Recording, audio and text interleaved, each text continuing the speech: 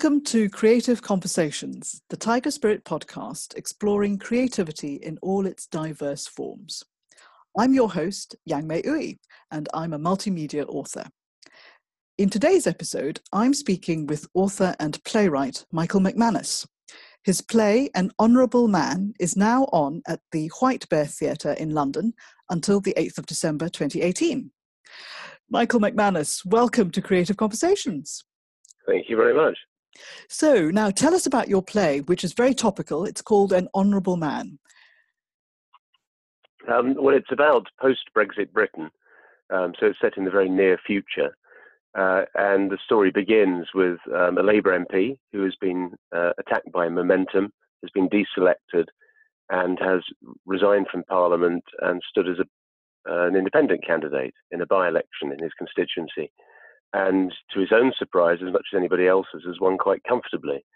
His journey begins there, and the journey then takes some unexpected turns. He's encouraged by a lot of support at the grassroots, but also within Parliament, to set up a new party. Now, there's a lot of talk about new parties, and we tend to think of them as centre parties along the lines of the old SDP. All the Remainers and all the moderates getting together to set up something a bit like the Democrats in the States. What he sets up is rather more like the Republicans in the States. So it's probably, for a London audience, quite a dystopian idea that the country might be swept not by a wave of liberal pro-Remain sentiment, but by a wave of anti-immigrant, anti-European sentiment, quite populist and not entirely attractive. But, that happened at the referendum 2 years ago, and I think it could happen again. Gosh, so it's actually right at the moment. I was just looking at the news today. Of course, Theresa May is trying to push through her Brexit deal, and the country is all in jitter. So this is truly, truly topical, it's quite interesting take that you have, that you're pushing the envelope of drama and pushing it towards a kind of what if scenario, a bit like the Man in the High Castle, where it's what if the Nazis won the war, and you're taking a sort of what if, let's take it to the extreme scenario, and that's quite exciting, and I imagine would make quite uncomfortable viewing. Well, I think it's meant to be uncomfortable viewing, and theatre should be uncomfortable. And one or two people have complained that they felt uncomfortable in the play, and I take it as the highest praise of all. Believe me, I mean, the views that are expressed on the stage in Honourable Man are as nothing to what one would hear over a bar in a lot of towns and cities in this country. It's very moderated, really. And that's what makes good drama, isn't it? If you think about Julius Caesar, they end up, killing him rather than, oh, well, we don't really like him, shall we vote him out? Yes, well, and of course my title is taken from Julius Caesar. It's Marcus Antonius speaking over the body of Caesar before Caesar is buried, describing Brutus and the allegations Brutus has made against Caesar. And Mark Antony sarcastically says, well, of course, everything Brutus says must be true because Brutus is an honourable man. So that's where the title comes from. So it carries with it a whiff of Shakespearean sarcasm. Oh, perfect. And yet, also, Shakespeare was a political playwright. So many of the great playwrights, right back to the beginning of theatre, were political playwrights. And it's necessary to interweave the grand themes of politics with the personal drama. Yes, and certainly Shakespeare, as you say, there was Julius Caesar, but and then there were the sort of historical plays about kings and Macbeth, which was taken from a true story. But he had to he had to be quite careful, didn't he, in the political circumstances of offending the Queen or the King that he was under after Elizabeth. Yes, very much so. And we think of, in the operatic world, Verdi recast some of his operas. He moved the Masked Ball from contemporary Italy to some sort of eccentric American ambassador's party because he had to cover his back politically as the tide shifted against him. But we are very fortunate. We live in a time of free expression, more or less. But there is a sort of theatrical censorship in the sense that it's much easier to write a play from, presenting, actually, more important than from, presenting a conventional left liberal perspective. It's harder to present the other side of the argument, to present the sort of thinking and the sort of feeling, the sort of anxiety that prompted people in all these Labour constituencies in the north and the northeast to vote heavily for Brexit. That was an expression of anxiety and dissent, a kind of mutiny against the perspectives of what they would see as the cosmopolitan liberal elite. So the interesting thing for me as someone who's been an active politician, what I'm used to is advocating things, is saying, I think this is right, I think this is right for the country. As a playwright, I'm just representing them. I'm not advocating anything. I hope my views are not clear at all, because there are 6 characters, all of whom have their own political position and perspective, and none of them is me. And it is interesting about sort of kind of arguments and putting forward your case. Now, I'm trained as a lawyer, and one of the things that we learned is that when you're trying to make the case on behalf of your client, you're the gladiator for your client, if you like, is that actually understanding the other side, the other person, what they want, the other company or the other whatever in a negotiation, understanding what they want, where they're coming from, actually helps, because then you can see, well, actually, if I concede this, it's because that's what they want, but I win in this way. And so it seems to me what you're saying is that rather than demonizing the other or the people we don't understand, in whatever context, one way is to step into their shoes, walk a mile in their shoes, if you like, understand where they're coming from, understand their frustration, and understand their anxieties. Well, you haven't seen the play, but you've got to the very core of it, and without wanting to spoil it for anybody who might be tempted to come and see it. This insight you've just given is ultimately not lost on our honourable man, on the lead character, that he, having presented one particular perspective, partly out of ambition, realises that the responsibility of a politician is not to divide but to unite. I think that perhaps going to the real world of what's happening in politics is what I think Theresa May is trying to do. She's a rational politician. She's open to reason. She's open to argument. She assesses evidence, but she's being attacked on both sides by fundamentalists who are not open to reason. People who will just say, Europe is an ideal, we must adhere to the ideal, or people who will just say, look, it'll be all right. We'll leave it all behind us. It will be all right. We're a great country. Neither of whom is remotely susceptible to evidence. So you have the war between rationality and fundamentalism, which I think is really the story of our time.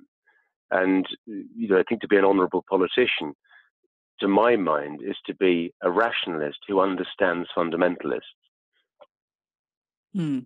So it leads me on to my next question, but we're sort of kind of tackling that as we speak anyway. But what inspired you to write the play? I mean, other than it's a topical issue, Brexit, that inspired me. But rather sort of why commit several months or years of your life to writing a play?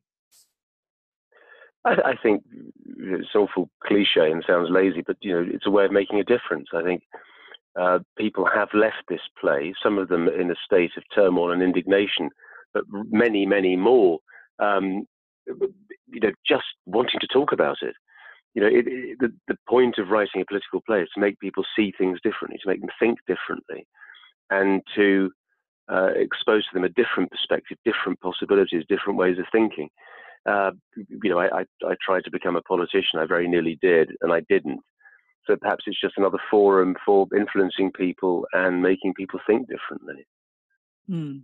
So now you mentioned your background in politics, and I'm, it's clear that has influenced the play. But it'd be interesting, I think, for our listeners to hear a little bit about your background and how you got into politics, and what your role was in that arena. Well, I became involved in politics when I was quite young, just as an interested volunteer. My first job out of university was working in Conservative Central Office, sharing an office with a an unknown chap called David Cameron. I was an advisor for a time. I worked for former Prime Minister Ted Heath. I ran for Parliament in Watford, which I didn't win. And, I just remained involved really as a speechwriter, as an aspirant member of Parliament, and, had a number of near misses in safe seats, but never quite persuaded them to select me. So, I've been, actively involved in politics really all my life, even, before I was an adult, all my adult life and a bit before that. And so, what's the what is it that draws you into engaging in politics? I guess I'm thinking, that there is a perception around politics as a sort of power play and all that sort of stuff. But from what I'm sensing is that there is, from you, a sense of service, of wanting to make a difference, of doing some good. Well, I like to think so. I've sort of nailed my colours to the mast already by saying, I'm very much of the rational school of politics. I don't suffer from fervour politically. I mean, I have a broad sense of, national pride and patriotism, but I'm not sentimental about politics. I think politics is the art of the possible, and that's an old strand in the Tory party and in the Labour Party and in the Liberals. So I'm the opposite of a fundamentalist. I think I'm a diplomat and a deal maker. And I do think the referendum has exposed a very divided country, and it troubles me that there are people in politics actively trying to exacerbate that divide. And again, that's why I've written the play the way I have. Although, I started to work on the play before the referendum, but I could see the writing on the wall. As a party activist, I've been going up and down the country to elections and by-elections, and, seeing a very different country from what we're used to in London. You could sense a sort of anger, a sense of alienation, really, the whole town's feeling they've been abandoned by the political establishment. And, the answer to that is not, fundamental free market obsession, but it's also not, some form of kind of state socialism. I mean, neither of these things actually delivers for millions and millions of people. And I think, why can't people just see the evidence of their eyes and follow the evidence rather than follow ideology? And so you are also an author of a number of books. Could you share something about that and sort of how, I suppose, your personal engagement in writing books, writing plays, and how that is part of your process of, creating change or getting your views out there? Well, yeah, but I mean, my writing has been mainly sort of historical, biographical. The last book I did was a book about Edward Heath, for whom I'd worked to mark the centenary of his birth 2 years ago. And I wrote about half of it, and I collected contributions from a lot of other people who'd known him. Some of them have died since, actually, so it was timeless. There's still enough of them around that we can produce a fairly rounded portrait of him. And I wrote a book about Joe Gremmond, who was the Liberal leader at the same time as Heath. I wrote a book, which now sadly is out of print, about LGBT politics and the Conservative Party. So, it's been historical writing, really, sort of modern history and biography. I wrote a biography of an actor friend as well. I've also done a lot of journalism for Gramophone magazine and national newspapers. So, moving to writing dialogue is quite a leap.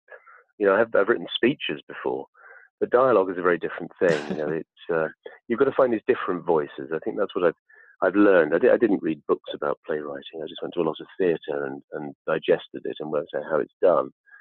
But I think I went through probably the phase everyone does, particularly when you're a relatively old dog learning new tricks. Well, the first draft of the play, all the characters spoke like me. Even though if the things they were saying were not things with which I agreed, they all essentially had my voice. And you just have to put yourself into other people's shoes. And people speak in different rhythms, in different meters. They use different sorts of words. One thing, for instance, with politicians is they tend to use a more sort of down-to-earth, demotic vocabulary in public compared to how they talk in private. So I've tried to reflect that in the play, that you suddenly start getting rather long words when they're having a whiskey together in the bar, but when they're addressing the nation, they use shorter, more clipped sentences. People are frightened of showing how well educated they are. So there's a lot of tricks, and you actually, if you step back, you can work them out for yourself. So there are 6 characters in the play, you said, and so this is interesting about writing dialogue and using dialogue to create character. And so if we can dig a little bit deeper into your creative process in how you differentiate these characters, and without giving too much away, and whether or not in the writing process you used actors and other people to help you with the dialogue and the character creation. Yes, very much so. Fortunately, I know a lot of actors, and we did several readings of the piece in the run-up to this run. We also had a short rehearsed run, fully staged rehearsed run in June in front of audiences. I mean, we sold that out completely. And I just sat in and looked and listened as the audience reacted, and some things didn't ring true. And I heavily rewrote Act 2. Act 1, I more or less left alone. I tweaked it and sharpened it. But the second act, there was a sort of dramatic fulcrum which wasn't there, which now is. So I think, particularly as an inexperienced playwright, I found it essential to hear it out loud. Until you hear it out loud, particularly in front of an audience, you don't really know what works and what doesn't work. But compared with the first draft that I did, which is 3 years ago, some characters have gone completely, some characters have been invented, and the differentiation of voices is much greater. But you need to hear it out loud, I find. But that maybe a second time out, if I have another go, maybe I won't. So it's interesting, isn't it? Because as a book writer, and particularly sort of historical, factual books, you just sit down and get on with it and tell the story and put in lots of facts and references and quotes and whatever, and it's quite solitary. But this is a completely different creative process, and what I see is a sense of sort of humbleness, so a willingness to learn and actually tear up what you did because it didn't work, and what is important is in service of the play, the story, the characters, and you do whatever it takes to actually convey the story and characters that in a true way.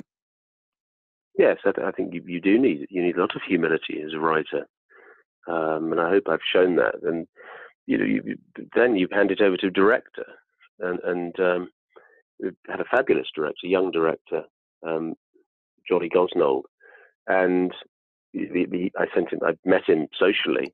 When I was looking for a director, I sent him the script, and within 2 days he digested it and understood it far better than I did. And you have therefore to say, well, he's seeing things. I mean, he essentially treated it as a comedy. He and the actors have made it a very funny play, and I tried to make it to have enough humour in it that people would get through the night without just feeling sad and melancholy. But it's much more than that now. He's pointed every bit of comedy, and actually I've sort of gone with it in the final rewrite. I've gone with him on this, and I think what can be unsettling, but I think in a very good way about the piece, is that some scenes are completely naturalistic. I mean, there's scenes that could happen, that really could happen, and they're almost recreations of scenes that I've seen. I've been in the room myself. People talking very fervently and very sincerely about policy. And then, there's a walk-on character, a cameo by a political consultant who's a sort of grotesque. It's vaudeville. And I think the audience must realize that so you can take any of this literally or not. It is not a naturalistic play from the beginning to the end. Some of it is quite bawdy. Some of it is far-fetched. You can take it any way you like. And the director very skillfully suggested this, really, and together we've made it a sort of parable rather than a straight play. Hmm. And so now you've spoken about the director, and I think that's so interesting that somebody else with a theatrical skill, because with yours is a writing skill, but there's a sort of drama skill, brings out an element that was in the play, but you didn't necessarily see it, and then it created actually a sort of a bigger piece, perhaps, than what you envisioned. Could you tell us something about the cast who actually take on those roles? Well, I think he found three of them, and I found three of them, which is a nice ratio. Two studied with him. One was his teacher, and the other three were friends of mine from different bits of my life, or a friend of a friend. I mean, they are extraordinary. Timothy Harker, who plays the Honourable Man, the lead, has just been nominated for a prestigious award for his performance. And this gets me off the hook. I can now say, whatever you think of the piece, you must come and see Tim. Fantastic. Because he's extraordinary. I mean, he is genuinely extraordinary. It's a piece of acting, of the very highest caliber. I mean, nuanced, funny, lovable, terrifying. It is the sort of performance that really should launch his career. He's gone into the industry late, in middle age, and it's his first big leading role. First time he's created a leading role, and he's perfectly extraordinary. The other five are all excellent too. I go to a lot of fringe theatre, and in the cast of six, you often find one or two who are a bit weaker, and but all six of them, each creating their own distinctive character. They are, and they're a wonderful ensemble. And backstage, they all love each other. There's no factions. It's been a totally blissful experience. But as proven, as soon as we heard that Tim had been nominated for this award, the joy of the others for Tim. So it's really, if only all theatre and all life could be like this, is all I can say about it. It's been an utterly blissful experience. And, I'm enjoying every moment of it. And I'm sad it has to end. Yeah. But, it'll be interesting to take this play where these kind of rather red-blooded opinions are being expressed, to take it to Brexit land, to take it to particularly to traditional Labour areas in the northeast, where it's set partly. Because I think people, react very differently. That would be certainly very interesting. Yeah, what we're doing in Remain a Lambeth is challenging people here to try and engage with these views, which are so different from their own. Whereas I think if the identical play, identical cast, ideally, if we went to some Wakefield, Doncaster, Hull, places that voted heavily to leave in the referendum, we'd be challenging them to examine their own views, possibly. And I think that the same words and the same production can do both. That would and just say, do we want to live in a society this divided? Yeah. Well, if you do manage to take the play around the UK, well, let me know. So now, Michael McManus, where can people go to find out more about you and your books and the play? To be honest, you can just Google me, Michael McManus, McManus, McManus. My website is michaelmcmanus.org.uk. And also on Twitter, McMannington Hall, or at McMannington Hall, or at Honourable Play, which is the tweet home for the play. Great. And people can still buy tickets and go and see the play, because it's on until the 8th of December 2018 at the White Bear Theatre. Presumably, if they just Google White Bear Theatre in London, they'll get there? Yes. Terrific. Great. Michael McManus, it's been a very interesting, fascinating insight into politics and your wonderful play, An Honourable Man. That was author. Thank you very much. Sorry, listeners, we can't see each other, so we're just sort of managing somehow. That was author and playwright Michael McManus. You can go and see his play now till 8th of December at the White Bear Theatre in London.